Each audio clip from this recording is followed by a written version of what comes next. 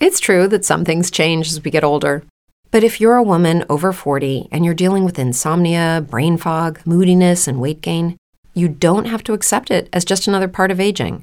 And with MIDI Health, you can get help and stop pushing through it alone. The experts at MIDI understand that all these symptoms can be connected to the hormonal changes that happen around menopause, and MIDI can help you feel more like yourself again. Many healthcare providers aren't trained to treat or even recognize menopause symptoms. MIDI clinicians are menopause experts. They're dedicated to providing safe, effective, FDA-approved solutions for dozens of hormonal symptoms, not just hot flashes. Most importantly, they're covered by insurance. 91% of MIDI patients get relief from symptoms within just 2 months. You deserve to feel great. Book your virtual visit today at joinmidi.com. That's joinmidi.com. It's time for Clemson Sports Talk with Lawton Swan. Ready, set. Just call me Swanee. Tiger style. Tiger style.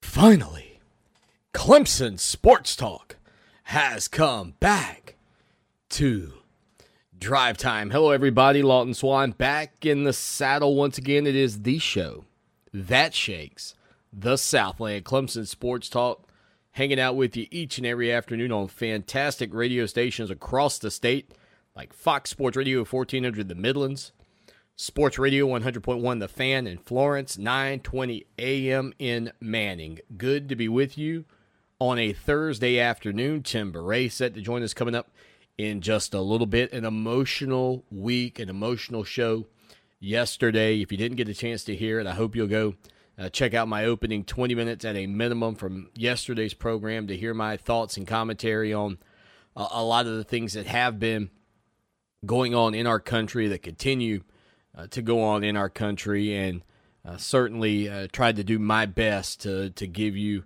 some of the thoughts from my perspective and my viewpoint of the scenarios. On Twitter, at Clemson Sports. That's Clemson news, notes, information, and more 24 hours a day, 7 days a week, and your website, clemsonsportstalk.com, where there are several new articles up, including, the run that Clemson went on the past few days on the recruiting trail, not necessarily in picking up commitments, but dishing out offers to guys in that 2022 class. You can check all that out over on our website, clemsonsportstalk.com. Out of the state of Florida today is where we begin things in Tallahassee, where new Florida State head coach Mike Norvell has himself in a bit of a pickle, so to speak. And again, it really comes down to perhaps the things that he said he did and the realities of what he actually did. But it's led to some pretty negative things coming from his own players. Of course, Mike Norvell came over to Florida State from Memphis. He is one of the youngest coaches in college football at 38, replacing Willie Taggart, who was fired 9 games into his second season in Tallahassee after going 9-12 during his first 2 years there with the Seminoles. But this is where Norvell's got himself in a little bit of trouble. He was in an interview with The Athletic earlier this week. Norvell said that he, quote, had a lot of open communication with his players and, quote, went back and forth individually with every player this weekend. He went on to say, and that's something that was important to me because this is a heartbreaking time in our country. He said, quote, you see hate and you see discrimination. You see some of the acts that have occurred. I mean, it's a problem, and it's something that we have to stand together and we have to work to get fixed. Now, in and of itself, folks, there is nothing there that would, in my estimation, bring forth much controversy, if any, at all. except for this. According to maybe the best player in Tallahassee, perhaps the best football player on his team, Marvin Wilson, who many project to be the first defensive lineman potentially taken in the upcoming NFL draft, tweeted, "Man, this did not happen. We got a generated text that was sent to everybody. There was no one-on-one talk between us and coach. This is a lie, and me and my teammates as a whole are outraged, and we will not be working out until further notice." Yeah. So that happened in Tallahassee. You know, I think it is one thing to make the type of statement and the things that Mike Norvell said publicly if you actually did it. Even if you wanted to say, well, we sent out a mass communication to our players and those that responded we spoke with directly and we're going to talk with the team at a later date, this, that, and the other. The Florida State football team apparently, according to athletic director David Coburn, did meet earlier today. And so from that standpoint, you know, I don't know what it's going to look like. He did call the meeting open and candid, and he said, I believe we are moving on from there. Neither the head coach, Mike Norvell, or Marvin Wilson could be reached immediately for comment, according to ESPN. But from the standpoint of the optics of having your top player, one of the best players in college football, one of the best players in the Atlantic Coast Conference, saying, okay, not only did what you said happened not happened, but we're not going to practice. We're not going to work out again until further notice. That's not the start that you want in Tallahassee. Because one of the things that we have to recognize, and I said this about the situation with Danny Pearman and DJ Greenlee, and maybe this even reflects more on Kenyon Tuttle in terms of your accuracy and your honesty and making sure that what you say is what actually happened. Now, I know that the human mind is not perfect. I've watched plenty of, whether it's a Netflix episode or something on television where they'll fake like somebody stealing a purse, and then they ask the people around who took the purse. And I mean, some people say it was a 6'4" guy with a pink shirt on and green pants, and somebody else will say it was a 5'5" guy with an orange shirt and yellow pants. It's so mixed up on what people actually look like, and it seems like the further along people go from the memory, their mind sort of changes the narrative a little bit and fills in some blanks that really weren't there, especially if it's a real crowded environment and there's a lot going on when it takes place. But when you think about the scenarios here, these should not be things that are, I'm hesitant. Maybe the word is misconstrued as to what happened, and that's what it feels like in both the Florida State situation with the comments that Norvell made to the Athletic and Kenyon Tuttle's tweet, which made it sound as if Danny Pearman had called a player the N-word, which if you talk to DJ Greenlee and you read what he wrote and you see Danny Pearman's statement, and then you connect the dots with some of the other players that were there, the storyline that was on social media was not the storyline of what I understand to have taken place, although, yes, the N-word was used. Now, moving forward for Florida State, I don't want to say that this is an issue, and I know our good buddy FSU Chris is out there listening to us. I know that it would be unfair to say that this is some sort of issue that Florida State's new coaching staff should not be able to overcome. This is a minor hiccup along the way. But the larger lesson, in my opinion here, is doing your best to be accurate and honest. And that was not an accurate and honest statement. And when we are dealing with the things that we are dealing with in our country, accuracy and honesty are paramount, because trust is one of the things that can help get us through. Trust is one of the things that can help navigate us. And trust is one of the things that will lead us to a better tomorrow. But distrust and feeling like people are trying to create a narrative that makes them look better and brighter is false hope.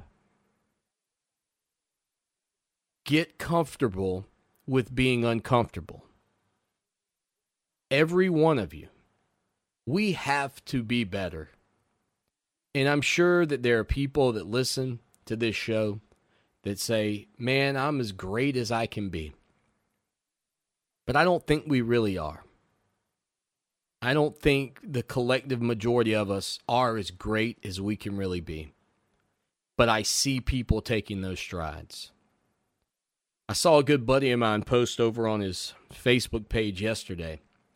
He was driving home from work, and he saw two African-American gentlemen sitting on the side of the road. Looked like they had maybe been working on a project.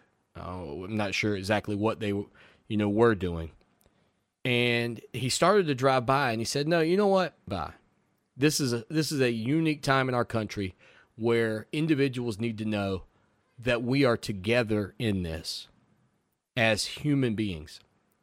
And he stopped, and when he pulled over, he said that the two gentlemen looked kind of strange at him, even to a degree where I believe they may have stood up thinking that he was going to be aggressive towards them. And he told these guys, he said, fellas, something spoke to me and said I need to just pull over and tell you guys I love you. And he said that these two guys' eyes started to well up, and he could see the emotion in their face. And as he pulled away, he recognized, just how important that little moment is. I said yesterday, and I wish I could be, I wish that we wouldn't be so consumed at some point down the line with sports to the degree that I will fail to remind you of this, but maybe it should be my mission. Maybe it should be the thing that I continue to try to do as a person with a voice on the radio moving forward, is to tell you that when it comes down to your time here, as I said yesterday, don't just be a blip, a silent blip on the eternal radar. Make a difference.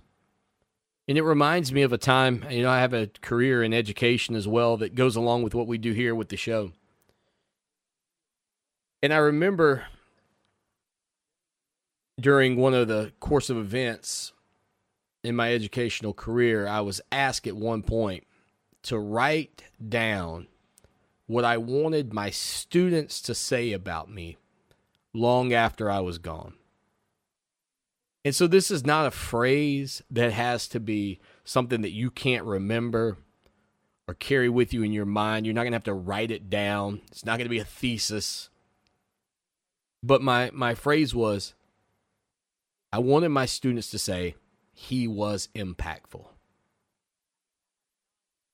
And that's the way I think I want everybody to speak of me long after I'm gone, is that while Lawton Swan had a fun college football program that we love talking about the Clemson Tigers during a historic time in their program, that Gamecock fans maybe peeked over the fence and disliked, all of those things. I hope that what will not go unrecognized by my peers in this business, by my contemporaries in education, by my family members, is that my goal was always to be impactful and to do things the right way. Am I a flawed human being? Who isn't? But I cannot, again, allow a platform that we are presented to not be used for positive growth and change. And so from that point, I'm excited, man. I'm on fire right now about what we can do with this show, about what you can do in the lives of others, like my friend did, just by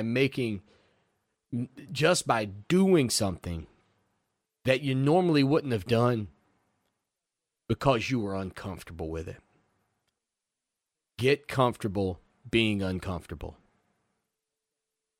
And I fear more than anything itself.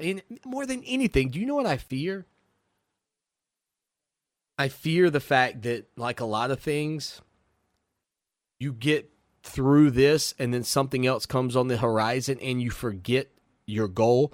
But that mission that I wrote down, that statement, he was impactful, whatever that is for you, you should carry that every day. No matter what's happening globally, whether it's a pandemic, no matter what's going on in the world, whether it's earthquakes and hurricanes and the things that we all deal with, do not get lost in the fact that that simple phrase that you choose is something that can change the world with one moment in time. The power of compassion and being the change that you want to see in the world can make a tremendous difference.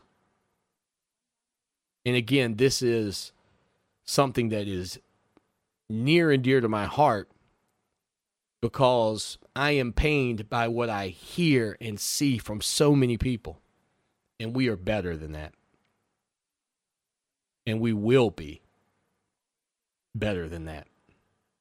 And it's people like you listening to this show and taking this into your heart and saying, you know what, Swanee, I'm going to figure out what my motto is.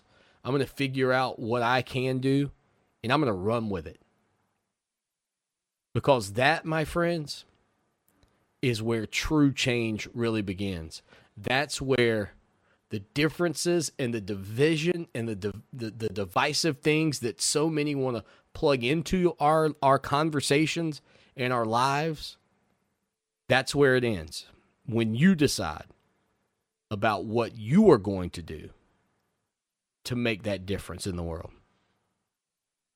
I don't know if he'll stop his car another day this week, another day this month, another day this year. But I know stopping and doing what he did, given what's going on in our world, helps. It helps. 803-450-0086. 803-450-0086. That's your number. You know, one of the things people ask me a lot of times here on the program is, Swanee, where's the podcast?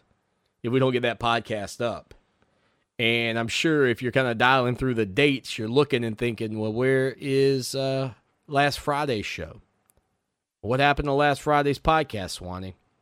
Well, we had some issues talking with Rob Sanders, who helps us out with the podcast now since we're doing the show from home. There were some issues with the server that collects the audio there, and we had a great interview with Wes Durham, whose father, Woody Durham, was the voice of North Carolina sports, or Tar Heel sports, for 40 years. And I know so many of you would like to hear that. Well, what we're going to do, I do have that interview still, and I'm going to get it up over on ClemsonSportsTalk.com. Now, if you're not familiar with the website, ClemsonRadio.com will get you there as well. We'd love to have you come over and support us. It's $63.17 to support us for an entire year. That's premium coverage. You get inside access. We got a lot of new things cooking and coming on. And I really am excited about the direction because it is a site that is not only right now, as of June 4th, 2020, giving you the most digital content of any Clemson site in the market. It's not going to be long before we're giving you even more Clemson content in the digital realm than any other site in the Clemson market. And that's what's exciting about it. So go check it out, ClemsonSportsTalk.com, on Twitter at Clemson Sports. When we come back here on the show today, I've got a little update about a project that has been put together by a peer of ours who recently partnered with us. I'll tell you about it after this.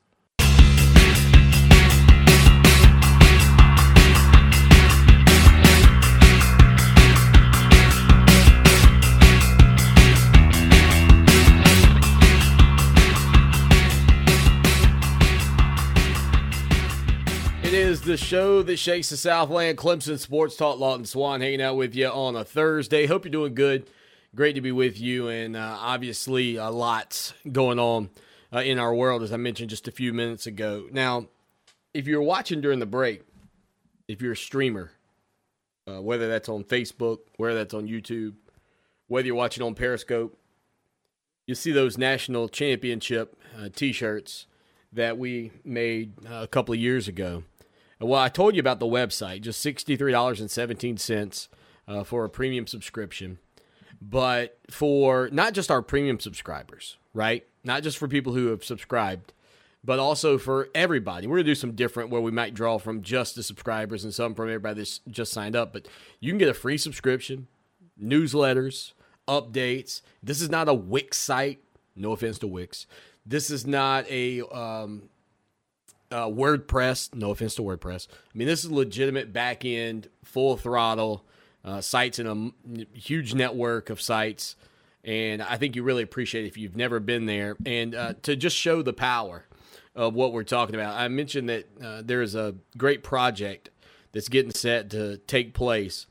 The article right now over on our site, Clemson WSPA debut Clemson's Greatest Games. Beginning their TV series coming up this Saturday. I'm not going to play the audio because I know it'll interfere, but look at that. Embedded, the video right there at the top. I mean, everything that you could want, ClemsonSportsTalk.com. But what's exciting about this for me, really exciting about this from my standpoint, is Mark Childress, who, if you follow what we've done with the website, he hosts the Mark Childress Show. We have partnered with Mark to carry his program through our website and through our social media platforms and make sure that you can get the podcast editions of that show, the Mark Childress Show over there as well. He's going to be the host on this and was a big catalyst to putting this thing together. So you want to go over to ClemsonSportsTalk.com right now to learn more about all the games. They're going to be 30-minute shows. Everything starts, as I said, coming up this Saturday. It's going to be on multiple channels, including WSPA in the upstate, WJBF over in Augusta. Also going to be on Watch Fox here in the Midlands of South Carolina, WCBD in Charleston, WBTW in Myrtle Beach.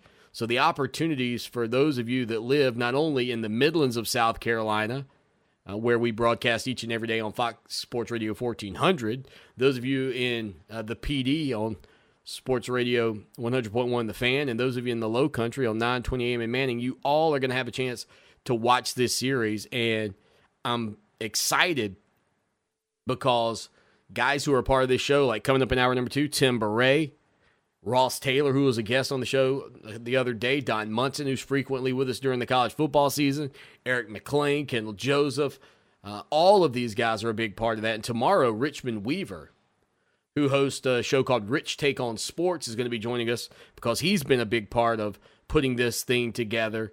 And again, as I said yesterday when we talked about great players collegiately that you never got to see play, but maybe you watched them in the NFL.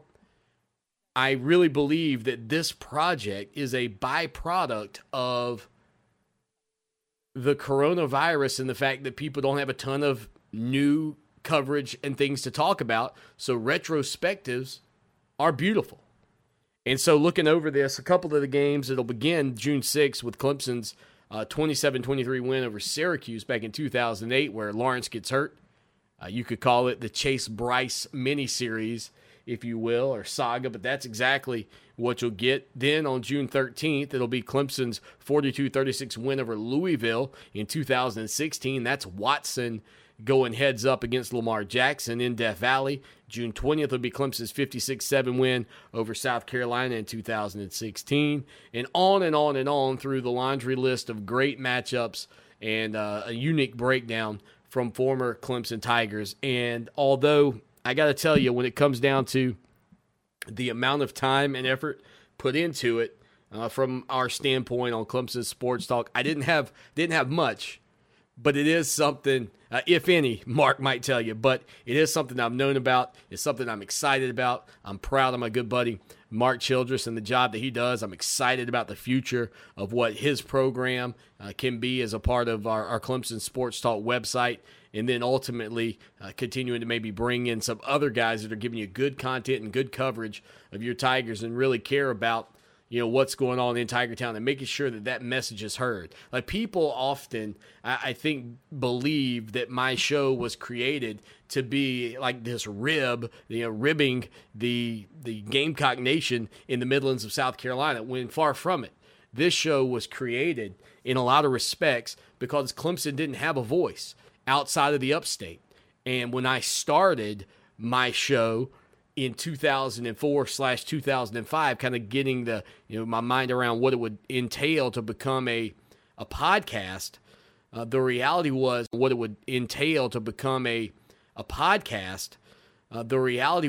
you couldn't stream stuff online. There wasn't a lot of coverage about your Tigers out there. And so we've been able to not just grow that into a radio show that's syndicated in the state and continuing to add new markets, but viewable on all types of content, sites, whether that's Facebook, YouTube, or even Periscope, which is, I guess, /Twitter, and to grow an audience that's live and through the podcast. I mean, it's one of the things that I could have never have envisioned in my life, and to still continue to push this thing forward with the most digital content of any site covering your Tigers is a big deal, because we are digital people. We live, eat, sleep, and breathe sometimes on our telephones, and the ability to pop an earbud in and just rock and roll with anything is amazing in and of itself. And some of the great features, I told you, it's not a Wix site, it's not a WordPress site. If we post a video of a post-game interview and you're worried about your data, which I know you are, because the data is not free for everybody and it's not unlimited for everybody, there's a button that will convert it for you to audio, so you don't have to even, so you could save your data and listen to those post-game press conferences, etc. And what YouTube and other sites can't offer you is that opportunity and that option. So again, if you think it's worth $63.17, that's right, perfect number, right? $63.17. Gamecocks love it when you tell them how much it costs. But you can be a part of it and help us grow. Now, college football seemingly on the horizon. And the experts over at Fox College Football, including Urban Meyer, were talking about the best quarterbacks in college football. We'll hear from Urban Meyer what he had to say about it right after this. Stay with us.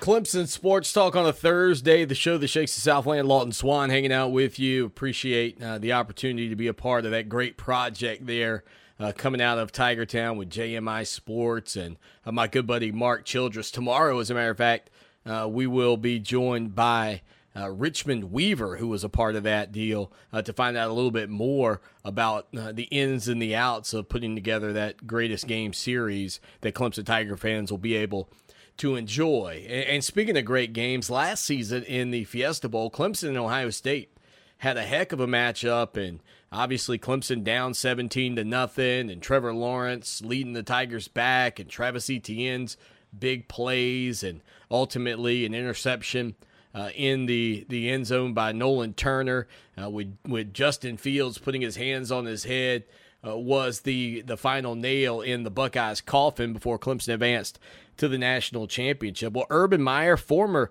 Ohio State head coach and current analyst for Fox College Football, and also, oddly enough, works still in the athletic department there at Ohio State. I did not realize that. Was talking on one of their college football shows, I guess the Big Noon Kickoff Group. We're talking about their top quarterbacks in college football heading into the 2020 season, and here's exactly what Coach Meyer had to say on that front. Sure. I had Fields and Trevor right next to each other. I put Trevor Lawrence for one reason. He played one more year. That was it. The one thing I will say about Justin Fields, because I'm very close to the situation, any concerns about him being a throwing quarterback are gone now. Yeah, he's developed. He's outstanding. I hear the guys talk. I talked to Coach Day, and obviously the quarterback coach I'm very close to.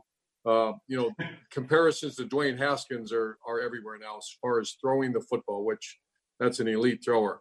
I love Sam Ehlinger just because he's a returning quarterback. I love who he is. I love what he stands for. That team has to get better. The guy that I love Slovis. I think the fact that there's a returning offense coordinator, and they throw the ball everywhere. So what dictates, I guess the question I would ask, to me, what dictates the best quarterback in the land is, are you a winner and can you win the championship? That remains to be seen at USC. However, statistically, you're probably looking at the guy that will have the best stats for the season. Yeah. Because of the style of offense, they throw it all. They don't run the ball. So statistically, I that's now how I pick my favorite or the best quarterback. Mine's going to be who can lead his team to a championship. That's why I have Justin and Trevor number one. And then I also Kyle Trask. I just believe in Dan Mullen. I've seen what he can do with a quarterback, a returning quarterback. It's well documented. I put him and Ryan Day as the two best I've ever been around. And I just think he's got good people around him, another year in the system, and a very talented quarterback. So there you go, the words of Urban Meyer when it comes down to the top quarterbacks in college football. And again, putting Trevor Lawrence just ahead of Justin Fields simply because Lawrence had an additional year under his belt. Although both players are juniors, but Justin Fields did not play very much his freshman year there at Georgia before transferring to Ohio State. As for everybody else, Rob Stone, a member of the college football, Fox College Football crew, had Trevor number one, Justin Fields 2, Kyle Trask at Florida 3, Bo Nix, the son of Patrick Nix at Auburn, is 4, and number 5, Sam Howell. And Sam Howell out of the Atlantic Coast Conference shows up several times in these lists, as high as number 3 based on the college football Fox fans who had Justin Fields 1. These are the fans again. Fields 1, Trevor Lawrence 2, Sam Howell 3, Keaton Slovis 4, and Spencer Rattler at Oklahoma were 5th according to the fans. Now, Brady Quinn, former Notre Dame quarterback, maybe a little lean towards the Irish.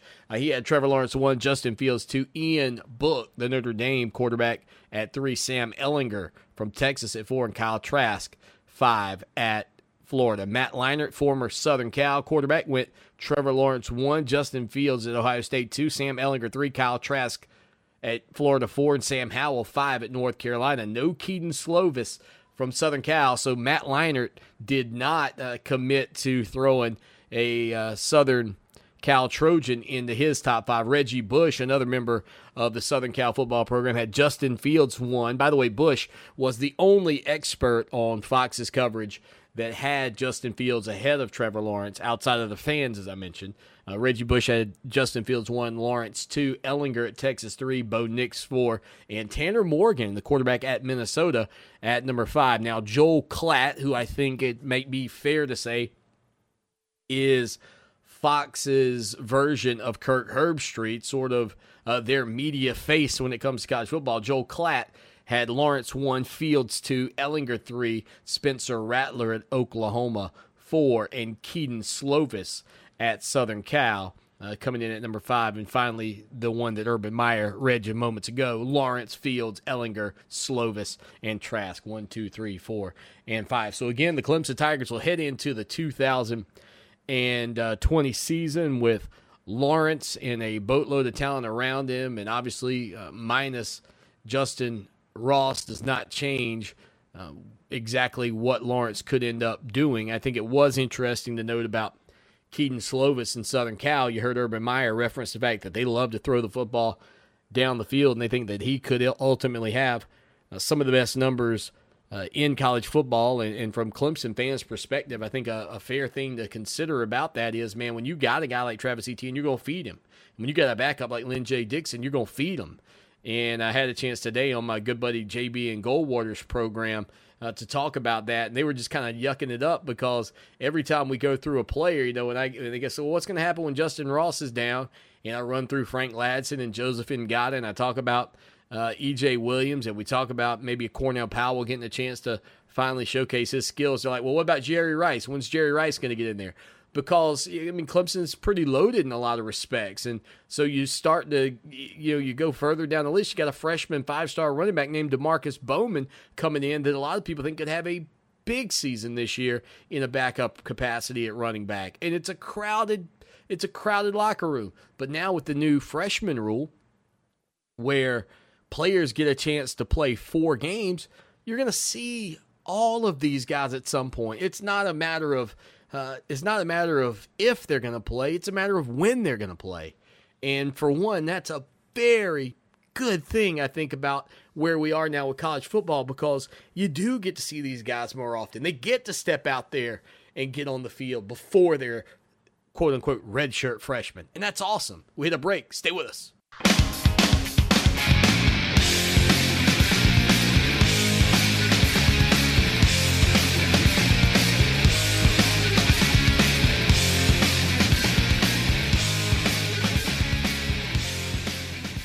Clemson Sports Talk, Lawton Swan hanging out with you on a Thursday. I mentioned Florida State and the situation down there with their brand new head coach, Mike Norvell. Well, some good news coming out of the meeting that they held just a little bit ago.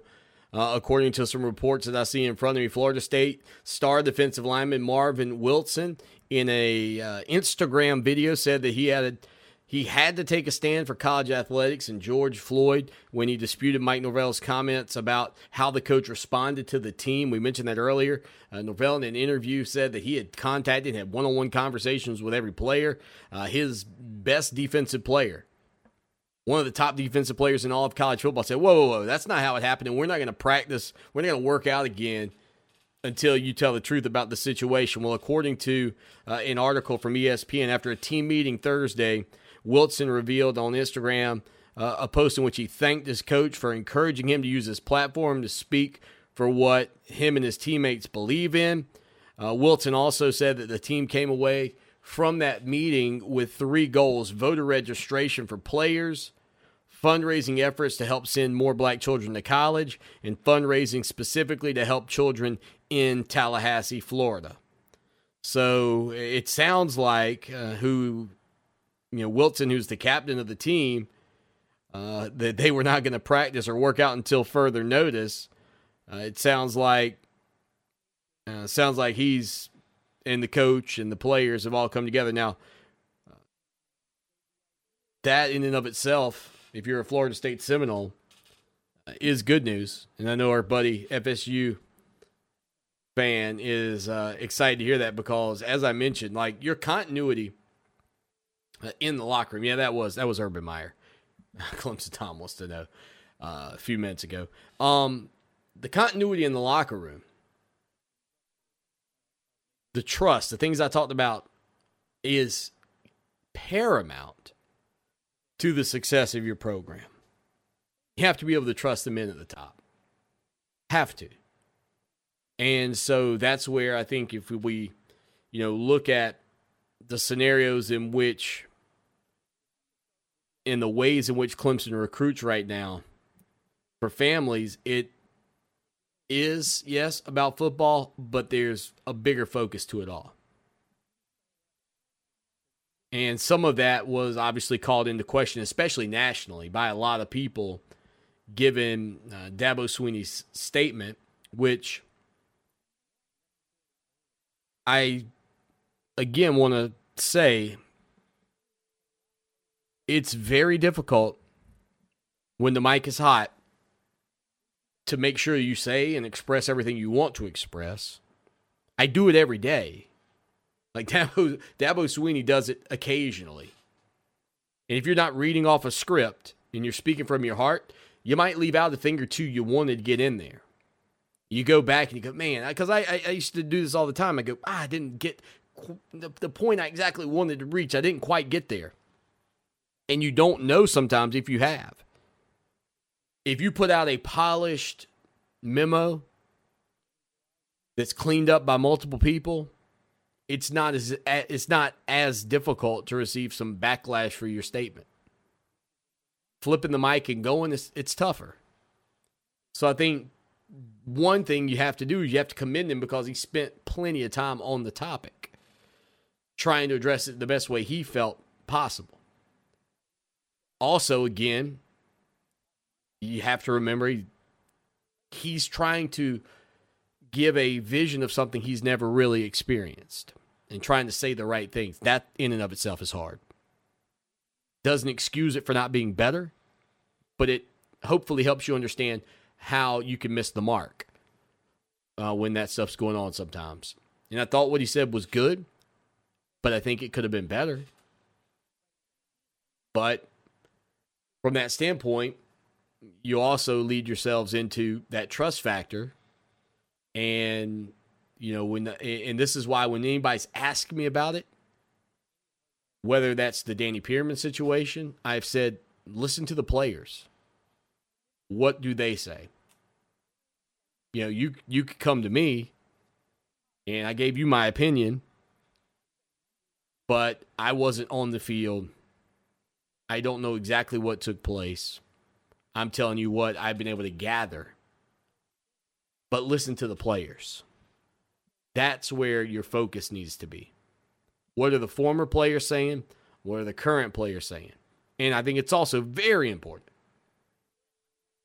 maybe paramount to this discussion, and I don't know if he's tweeted anything else since, but to recognize that Kenyon Tuttle's account was not actually what happened. That's important too. That is because Kenyon Tuttle's account is a fireable offense for any coach. I don't care what color, black, white, yellow, green, purple, blue, or violet. Doesn't matter. Any coach. That's a fireable offense. And so, you know, trust is key. And former players and current players and staff members, some would say, oh yeah, they got to protect Dabo Swinney. I mean, there's that group out there that would believe that. Normally those are going to be your opponents, your rivals, right? I don't think it's a ton of Clemson people saying, oh, they just got to protect Dabo. I think that's what your rivals say because they want to do anything they can to undermine the success that you've had. But I think current players like look at the situation at Florida State with Marvin Wilson. Current players stand up saying, whoa, nope, that's not what happened. So I think we're at a point where people are going to stand up and say, nope, that's not what happened. And that's not really what happened with this situation with Danny Pearman. Players stood up and said, yeah, that account, not exactly what went down. What Kenyon said, wasn't the case. And so I think that really helped in this matter because otherwise it's an absolute fireable offense. It is a reprehensible mistake, but I think that was not fireable the way that took place, and knowing the relationships between the guys and the fact that Greenlee's father's on staff and this, that. I mean, there's a lot of connections there where this is an in-house deal. And Greenlee said it best, you can't hold a grudge forever. And he's past it. Hour 2, Tim Beret joins us. Stay with us on the show that shakes the Southland. It's time for Clemson Sports Talk with Lawton Swan. Ready, set. Just call me Swanee. Tiger Tiger style. Tiger style.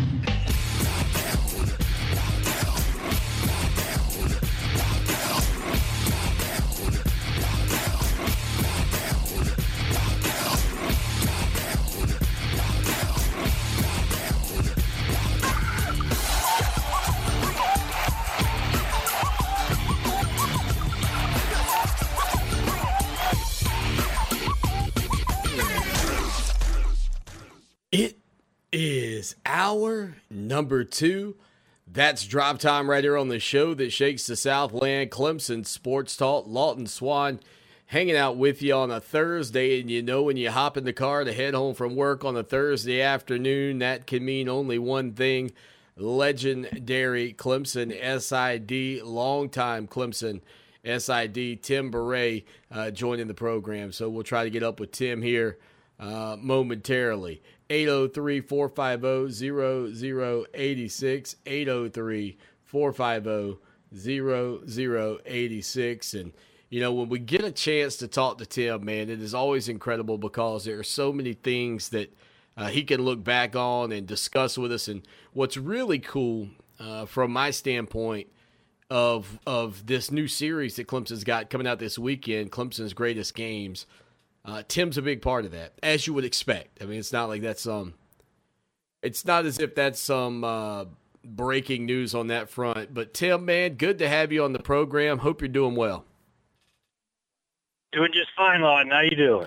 Listen, I am fantastic, and I'm excited because I know that, you know, this brand new series is getting set to debut coming up this weekend on Clemson's Greatest Games, and I've got that up on our website, clemsonsportstalk.com, but I know you and my good buddy Mark Childress were certainly a big part of that. Tell us a little bit more about it.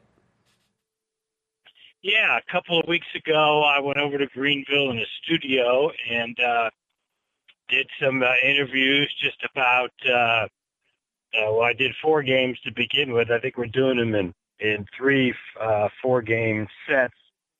So the first game I think they're showing Saturday night is the Syracuse game. Now, these are half-hour shows. These are not, the full game, I believe. And the stations that show the Dabo Sweeney show, I believe, are going to be showing them. But it's, they have a lot of interviews in them. It's not just re-showing the tapes of games like we've seen on ESPN or the ACC network. It's a more kind of behind the scenes and maybe some stories that took place and players, remembrances of what took place and, maybe some interesting facts or behind the scenes stories about games.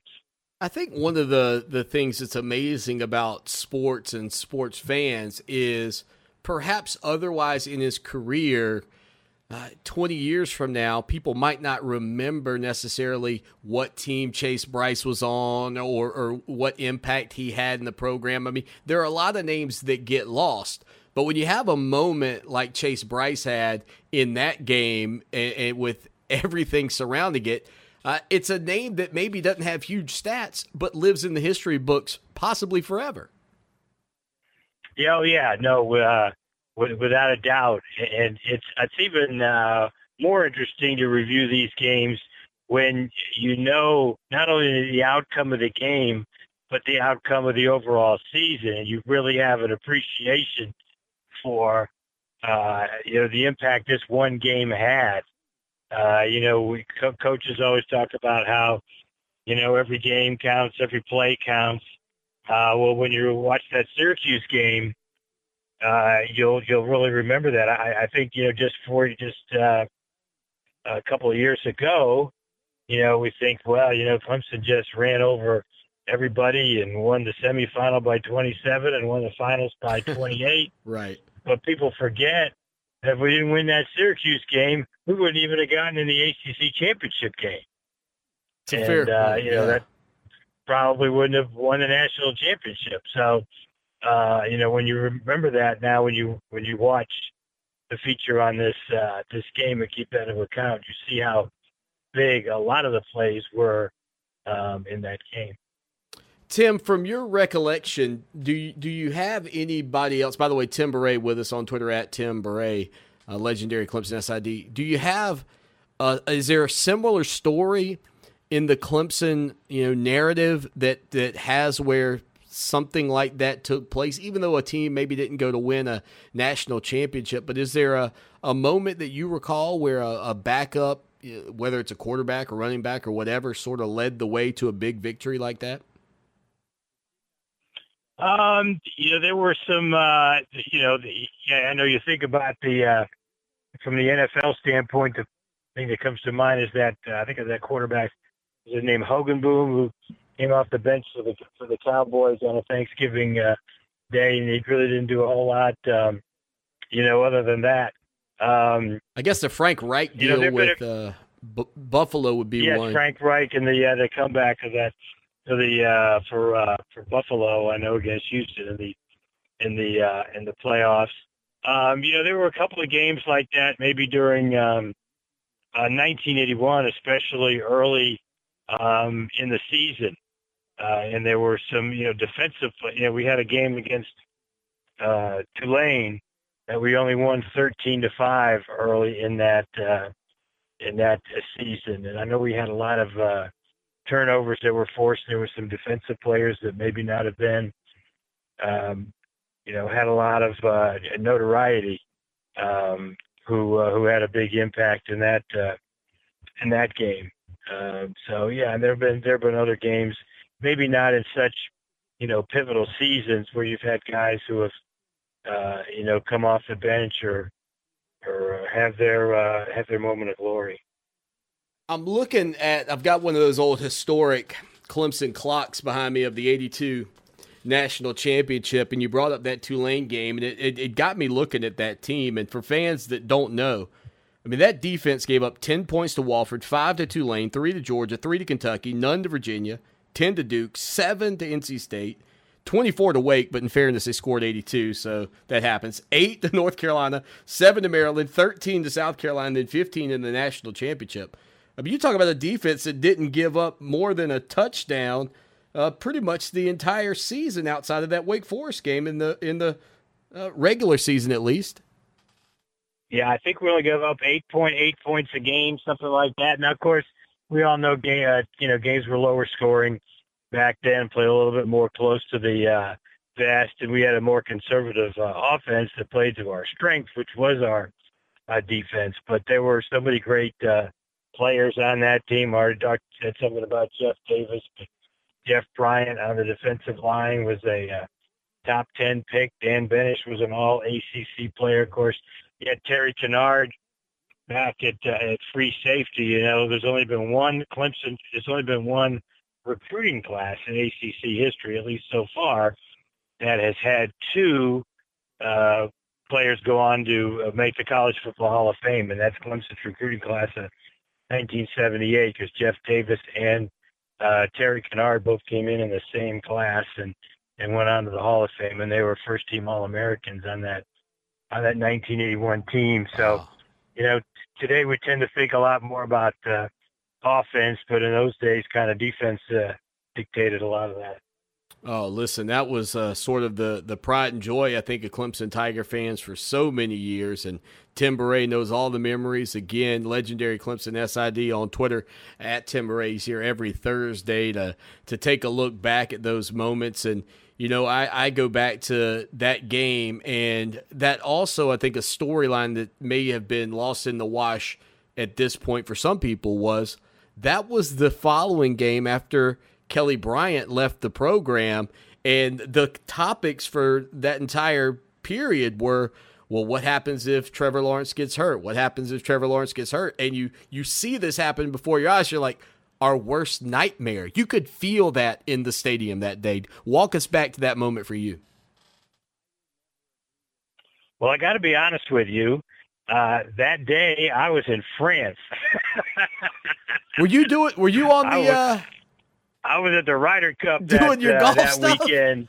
No. So I was actually not at that game, but I can tell you I was sitting in a bed in my hotel in Paris. We had gotten off the air, and I got home in time to put it on my computer and actually listen to the Clemson radio network, and lived and died with every call. So I was following it along, actually texting. My cell phone was working, so I was texting some notes to Sanford Rogers, who was relaying them to Don Munson. So I even talked about that on, I don't know if they'll use it or not, but on the on the first show, how it was an unusual experience for me to be listening to such an exciting game 5 time zones away in France.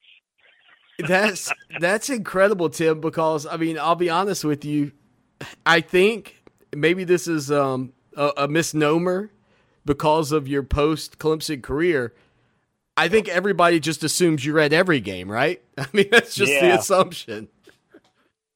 I'm in most of them. There might be a couple of – I didn't miss but one game last year due to golf. I missed about 5 2 years ago, but and I might miss a couple this year, but we'll just see how the golf season goes. But anyway, getting back to that Syracuse game, yeah, that was just amazing the way that turned out. And but all along, Dabo had faith in Chase Bryce and said we can win with Chase Bryce, and he certainly proved it. Well, and Chase Bryce will get his chance perhaps up at Duke this year with Coach Cutcliffe and that squad. And I really think when you look at the Atlantic Coast Conference right now, people obviously talk about Trevor Lawrence. They talk about Sam Howell at North Carolina. What type of guy do you think Duke's going to have there in Chase Bryce in the upcoming campaign? Yeah, well, he's played in big games, obviously, and the big thing, he knows what it takes to win at a high level. I mean, he's been around everybody in this program. He's been around every phase of this program, and I think he can bring a lot of that to Duke and be a leader. And the good thing, he's got 2 years. He doesn't have just one. True. So they'll be able to invest a little bit more in him, because of that. But knowing Chase personally, his personality, he's just a guy that you gravitate towards, and I think he's going to be terrific for Duke. Hanging out with Tim Beret here on Clemson Sports Talk, the show that shakes the Southland. And Tim, I was telling you before the show that in addition to Clemson's greatest games, that I kind of want you to think about some of those great individual performances. And one of the things that's always shocked me, and I think it speaks more about Clemson's offense than anything else, was the fact that it wasn't until my freshman season, and you correct me if I'm wrong, my freshman season at Clemson, or freshman year at Clemson, or his freshman year, I guess maybe, or I don't remember the exact year. Now they're all running together, but Rod Gardner, the first 1,000-yard receiver, was in my career at Clemson, and I think he had the first 10-catch game in Clemson history. Now, you're a guy that knows all the ins and outs of Notre Dame football and this, that, and the other. It feels like that is a stat that's just essentially unheard of, that at some point in the mid-'90s that took place. Yeah, actually, I believe Phil Rogers had a 10-catch game for Clemson way back in the 60s. There were a couple of seasons where Coach Howard did throw the ball a good bit, but by and large, what you're saying is true. We really didn't start the preponderance of passing in a lot of high stat games until 1999 when Coach Bowden got here and really got the passing game going, with the Woody Dantzler and Brandon Streeter in 1999 started the season as the starter. Would have started a lot more, except he got hurt a lot. But you're right in calling out Gardner and the many big games that he had in 1999 and the 2000 season. A lot of 100-yard games and 10-catch games, and you're right, it's just continued to grow, to the point where, Sammy Watkins had over 100 catches in a season and had 16 catches for 227 yards against Ohio State in that Orange Bowl, and that's now the existing record.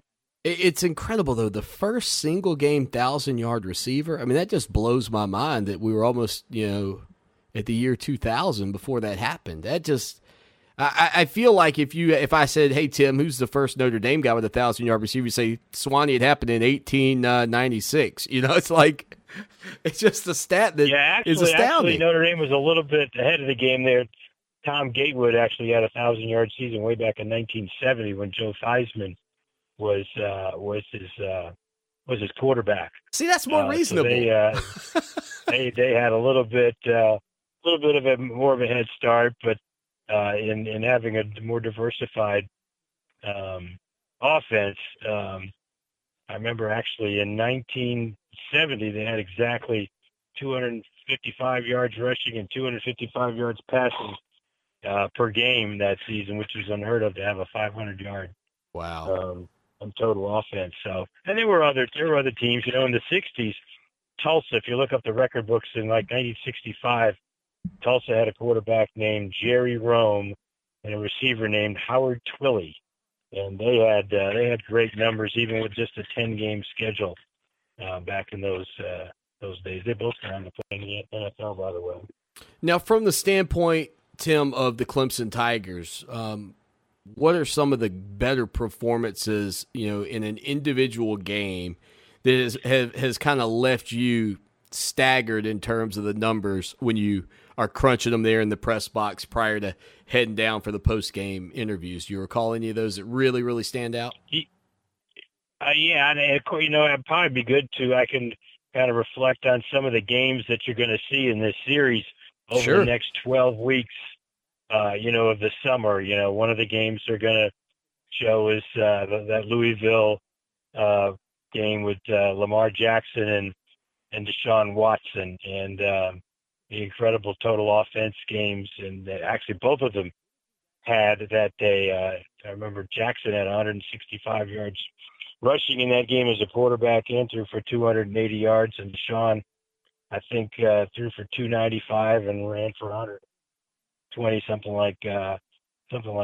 They're going to show the Maryland game of 2011. Holy cow. That was a game. Remember, Maryland actually did play in the ACC. I think it was 52-45, something like 54-45. 56, yeah, 56-45. Sammy Watkins had 345 yards all-purpose running in that game. And I actually have a picture that I'm going to send to them of me after the game as we're coming off the field with Dabo. And I'm kind of whispering to him or telling him that Sammy had, and this is like just his sixth game, had broken C.J. Spiller's all-purpose running record, with 345 yards. And that's something Dabo never thought. And he just started laughing. And I've got a great still picture of him laughing when I tell him that as we're coming off the field. That was a terrific performance by Sammy, without a doubt. And there's a couple of Taj Boyd games in there that are going to be shown.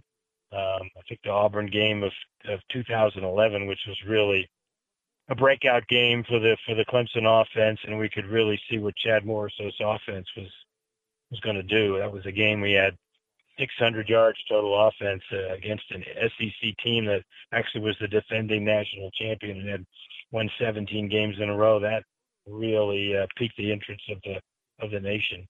I cannot wait for the series. Again, it kicks off this weekend. Clemson's greatest games. Tim Beret, always here on Thursdays. Tim, I hope you have a great week, and I really look forward to chatting with you next week, my man. Sounds good. Take care a lot. On Twitter, at Tim Beret. Don't forget his app, Tiger Trivia. That is a fun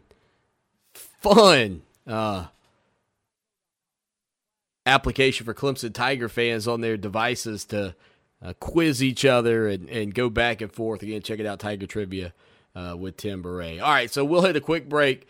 Man, some memories there. Thinking about that Sammy Watkins game. Boy, that was a wild one.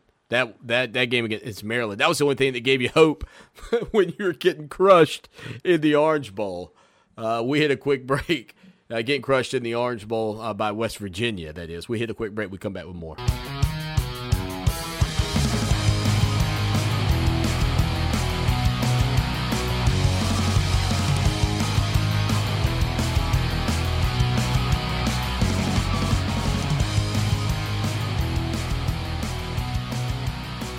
It is the show that shakes the Southland Clemson Sports Talk on a Thursday, getting set to head into a beautiful weekend here. Won't be long, folks. Won't be long. Well, earlier in the program, I was talking about college quarterbacks and the fact that Fox's analysts, really buy into Trevor Lawrence as being the best quarterback in college football outside of the fans and Reggie Bush. But, one of the things that I think can be lost at times, and ESPN analyst Ryan Clark expressed concerns, oddly enough, about Trevor Lawrence and what type of player he was. And here's what Clark said in an interview with 247 Sports. Speaking of Lawrence, he says, he has it all. He's tall. He has a cannon. He understands the game. But being on the sidelines against LSU in the national championship, he was off and he wasn't good. You can speak about 394 yards passing, but I'm talking about the errant throws. I'm speaking of having T. Higgins, who was an early second-round pick, and Justin Ross on the other side with Travis Etienne, and not being able to move the ball, and it largely being Trevor Lawrence's fault. He said, quote, "Do I think he is every measurable you need? Do I think he's going to be an excellent professional football quarterback? I do."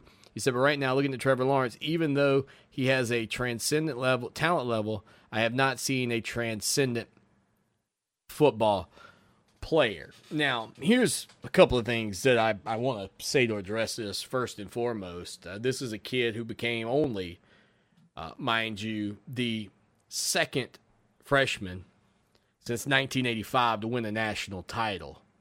I don't believe that's the second freshman all time. Maybe it is, and I've just forgotten it. If it is, text me and let me know I'm wrong on that front. 803-450-0086, 803-450-0086. One of the things about that LSU game, you may recall a lot of high throws from Trevor Lawrence, and it was frustrating for a lot of people from that standpoint.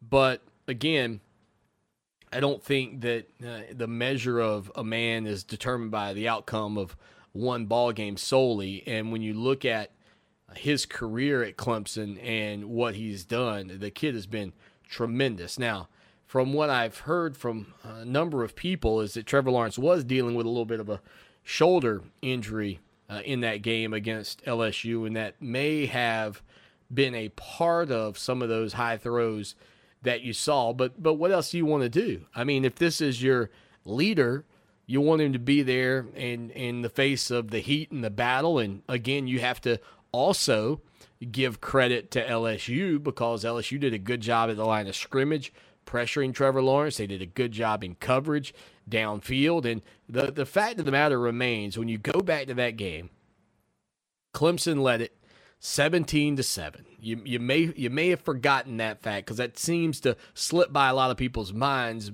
because of the final outcome. But let me say this in no uncertain terms.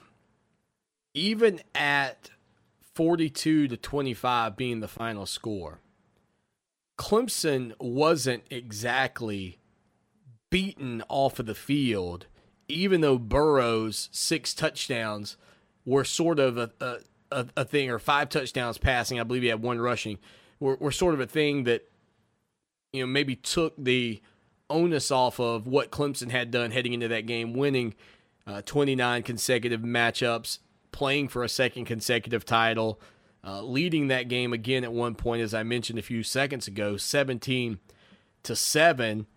in the second quarter. Now, LSU struck back pretty quickly to cut Clemson's lead to 17-14, and then just a few minutes later, they end up going up 21-17 with about 5 minutes left. Where that game really took a turn was right before the half, when LSU ended up scoring one final time with 10 seconds left after getting the ball back and driving down the field and scoring before the half. But really, the second half, Clemson comes out, they score, they go for 2, they get a 2-point conversion, and then all of a sudden, a game that at the break maybe felt like it was getting away from you, people forget that game was 28-25 up until the 5-minute mark of the third quarter. It was 28-25, 3-point game It didn't become a 10-point game until 5 minutes and 13 seconds were left in the third quarter. So let's not act as if, even though Trevor Lawrence wasn't perfect, that LSU just throttled Clemson. It was a 3-point game with 5 minutes and 14 seconds left. Now, in the third quarter, let me correct that, because some people say, what? Now, where it really felt like it was starting to get out of hand was obviously in the fourth quarter. LSU scored with 12 minutes remaining and took a 42-25 lead, and then were just kind of able to sit on it. But after Clemson scored with 10:49 left in that ball game, on a 3-yard Travis Etienne run, Clemson scored with 10:49 left in that ball game, on a 3-yard Travis Etienne run, you go back and look at what Clemson did from a standpoint of giving the ball to Travis Etienne, and they #didn't. And I know they regret it looking back at it. 15 carries, 78 yards, a 29-yard run in that ball game. I mean, he's a guy you got to feed, especially, in my opinion. And I don't know how much of it were checks at the line of scrimmage by Trevor Lawrence and decisions that were made there. But I think you have to have a conscientious effort in a game of that magnitude against a team like LSU to run the ball and keep it out of Joe Burrow's hands. So what I thought we would do is, in the final segment of this hour, let's go back through, and again, because I think the basis is way off. Trevor Lawrence has a ton to prove, and it's not isn't a transcendent talent.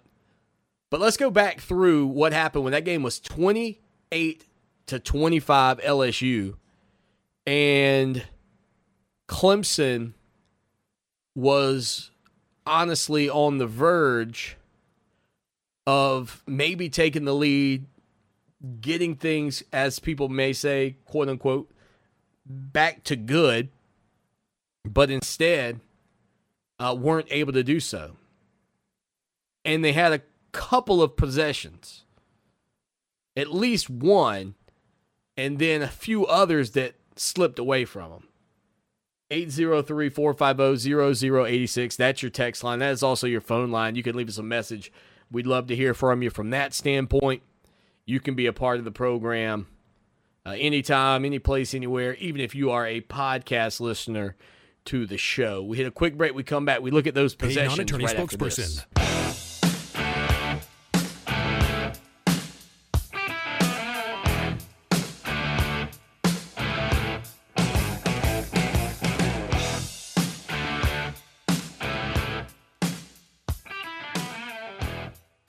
It is the People Show, Clemson Sports Talk. Lawton Swan, your host, on Twitter at Clemson Sports. Do you follow us yet? You should. Head over there and follow us. Are you a member on our website yet? If you're not, come join us. You can get free memberships. You can support us for $63.17. That comes down to 18 cents a day. If this show is worth, 2 dimes a day, step on in and be a part of it. And that includes this show and everything else that you get in abundance. We just need your support to help us grow. And so many of you say, Swanee, I'm going to get on there. I'm going to support you, man. Well, this is the time. Take those steps forward. Help make a difference with what we are doing if you are not a premium subscriber. Okay, so down 28-25. Clemson ends up kicking off, and LSU takes over after a touchback. Joe Burrow gets sacked on the first play. On the second play, Burrow completes a pass to Jamar Chase for 13 yards. LSU's facing a 3rd and 2. An incomplete pass to Clyde Elair is broken up, and LSU punts the football. It goes out of bounds at the Clemson 18. So the Tigers assume control of the football fairly deep in their own territory. But, okay, so here's this drive. So 1st and 10 at the 18. Trevor Lawrence hits Justin Ross for 11 yards. Now the Tigers are out to the 29-yard line. On 1st and 10 at the 29, Lawrence has an incomplete pass to Joseph Ngata that was broken up by Kristen Fulton. 2nd and 10, Lawrence has a complete pass to Etienne. It goes for 3 yards out to the 32. And then on 3rd and 7, Trevor Lawrence throws an incomplete pass to T. Higgins. Now, I'm going to tell you, in fairness, that previous play to Joseph Ngata, if he makes that reception, and it comes close. Matter of fact, that play went to review, if you may not remember, but that play I was talking about a little bit ago, I guess that was the second down play or the first down play in that series. That was a catchable ball that Josephine got had on first down. That would have been it would have been close to a first down. Certainly the next play with a 3-yard pickup by Travis Etienne, who almost broke that play into the open field, is another, one of those plays that kind of gets away from you. But there was a lot of pressure there on Trevor Lawrence. But the 3rd and 7 throw and the play that went to T. Higgins is the one I want to focus on, because it hit Higgins in his hands coming across the middle, and the ball popped up. It was nearly intercepted. But watching that play several times, I mean, if T. Higgins catches that ball, he may still be running. I mean, he was coming across the field, plenty of space available, and just, a little too much mustard on it. So there were 2 plays there that were catchable balls that Clemson dropped. That's not on Lawrence. And then the other play was an opportunity where Travis Etienne, as explosive as he is, I mean, he's in a situation where he's literally got blockers in front, but just happens to get run down from behind.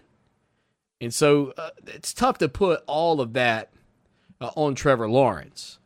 And I feel like because they got beat, people want to put the onus on Lawrence because he's the big name. But I'm telling you, if Higgins catches that football, I'm not so certain that he's not still in the clear. I mean, watching it from multiple angles, he would have had a pretty tough time there. It may have been Delpit who was back there behind him, but good gravy, that drive, a lot of opportunities that were left on the table for sure. Now, the following drive, Trevor Lawrence breaks out, picks up about 6 yards on first down.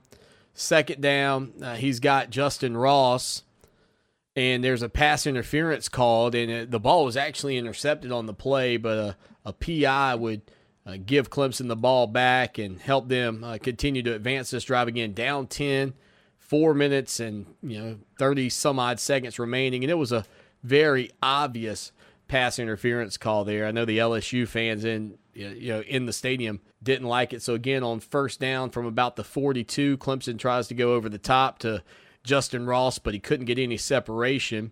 And that to me was not as much about Trevor Lawrence being off. I mean, that was just fantastic defense from LSU. A little clutching and grabbing, but nothing excessive, nothing that would make you go absolutely insane about it.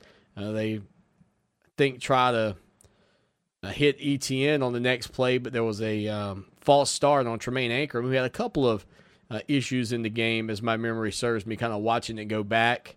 They go underneath the Etienne. That one's gobbled up, and so now you've had the incomplete pass. You pick up essentially nothing, and your back's against the wall heading into the biggest third down perhaps of the game at 3rd and 16 at your own 39-yard line. And so you've sort of dug this hole by not running the ball. Now, that next throw to the outside edge is high. But, my goodness, first off, you're short of the sticks because you got to pick up 16 yards. And you're in this spot because you failed to run the football a few times, maybe on first down. On first down, instead of throwing the ball deep down the left side to Justin Ross, maybe instead what you should do there is run the football, try to pick up 4 or 5 yards, give yourselves a real chance. And again, you're down 10 with 4 minutes to go, but this game was a lot closer than most people would like you to believe based on the final score. And LSU had play after play where there was some frustration that took place. Joe Burrow getting out of the pocket and finding some guys underneath. But, that's what heady quarterbacks do. That's what Trevor Lawrence has done his whole career.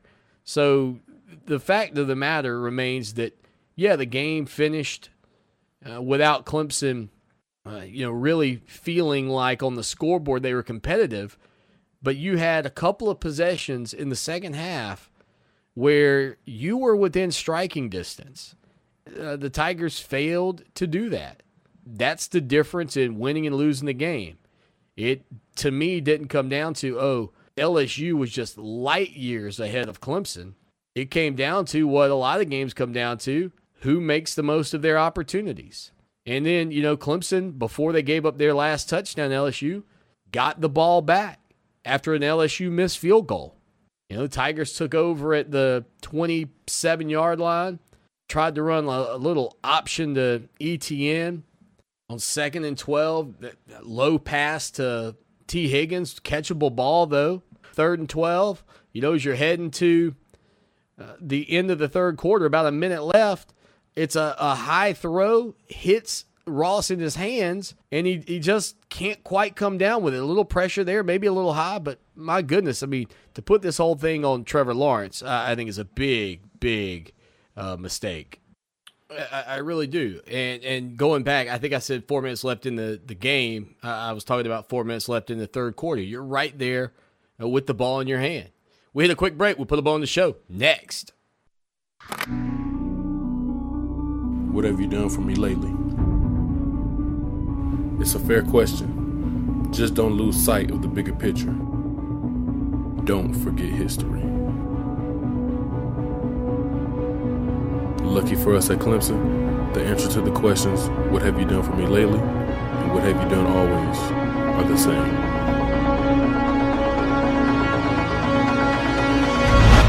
We win.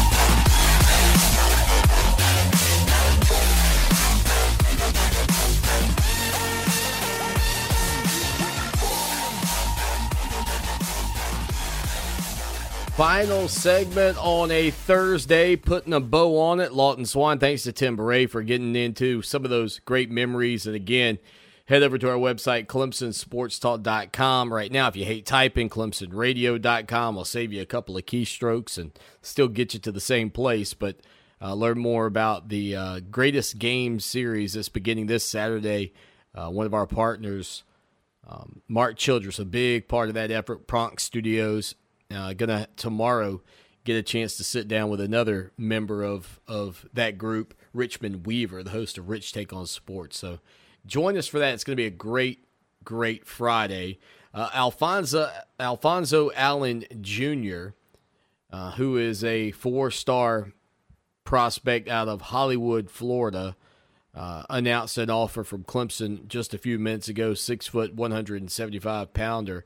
Watching a little bit of tape on him here during the break. That note just coming out a few minutes ago, so we'll get that up for you on ClemsonSportsTalk.com. But, yep, the offers are still going out, and there's an article on our page right now outlining all of the ones that have gone out over the past 3 or 4 days. It's been a lot, and I expect if we've got another name coming down the line that we're going to see more names probably here in the next little bit. But Clemson's very strategic in their recruiting strategy. I mean, they do not, it's not a spray and pray mentality. I mean, they are focused on the guys they want, minimizing the numbers of offers they put out, which I guess in the economic sense,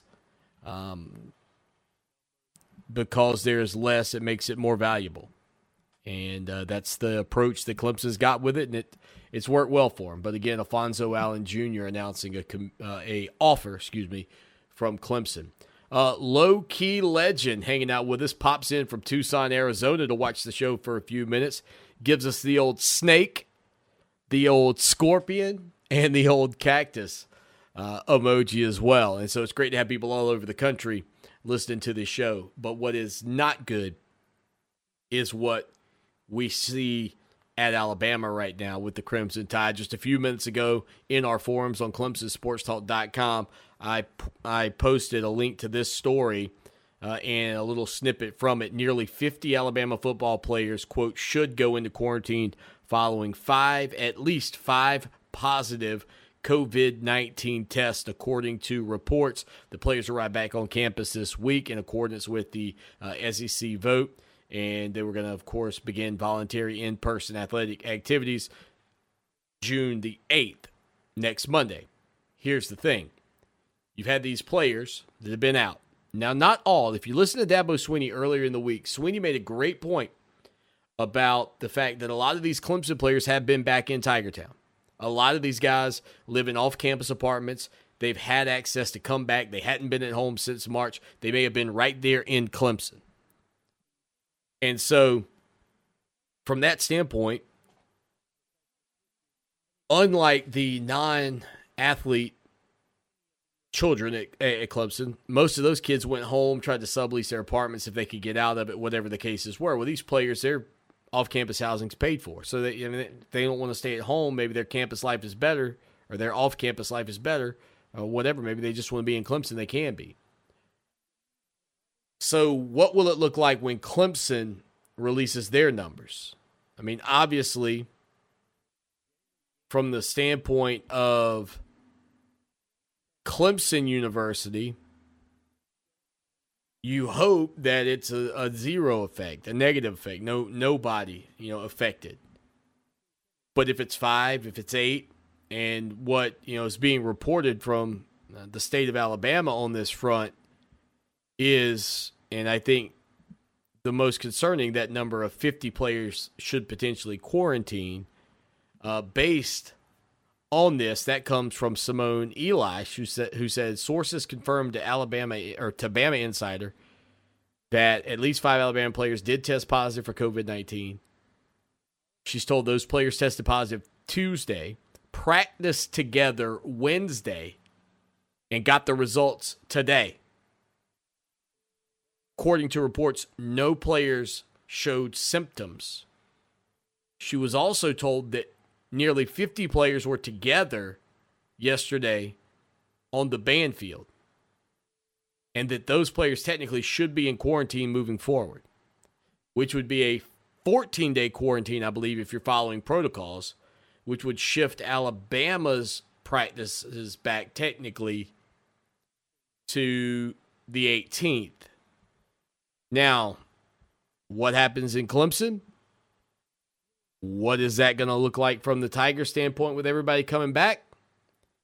I don't know. But if you are watching the social movement that's taking place and forgetting about the virus that's still among us, don't lose sight of both things. Both are extremely important.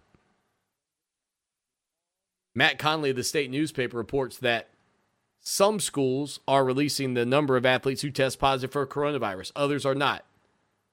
According to what Matt says, it sounds like Clemson is still sorting through exactly how to handle it. So we'll see. We may have another interesting 24 hours in terms of the coronavirus in college football looming. Check it all out on ClemsonSportsTalk.com. Listen, read, post more digital content than any other site covering your Tigers. Head over there right now. We got to get out of here. Thursday coming to a close. Friday right around the bend. Until tomorrow, as always, y'all take care now. And go Tigers!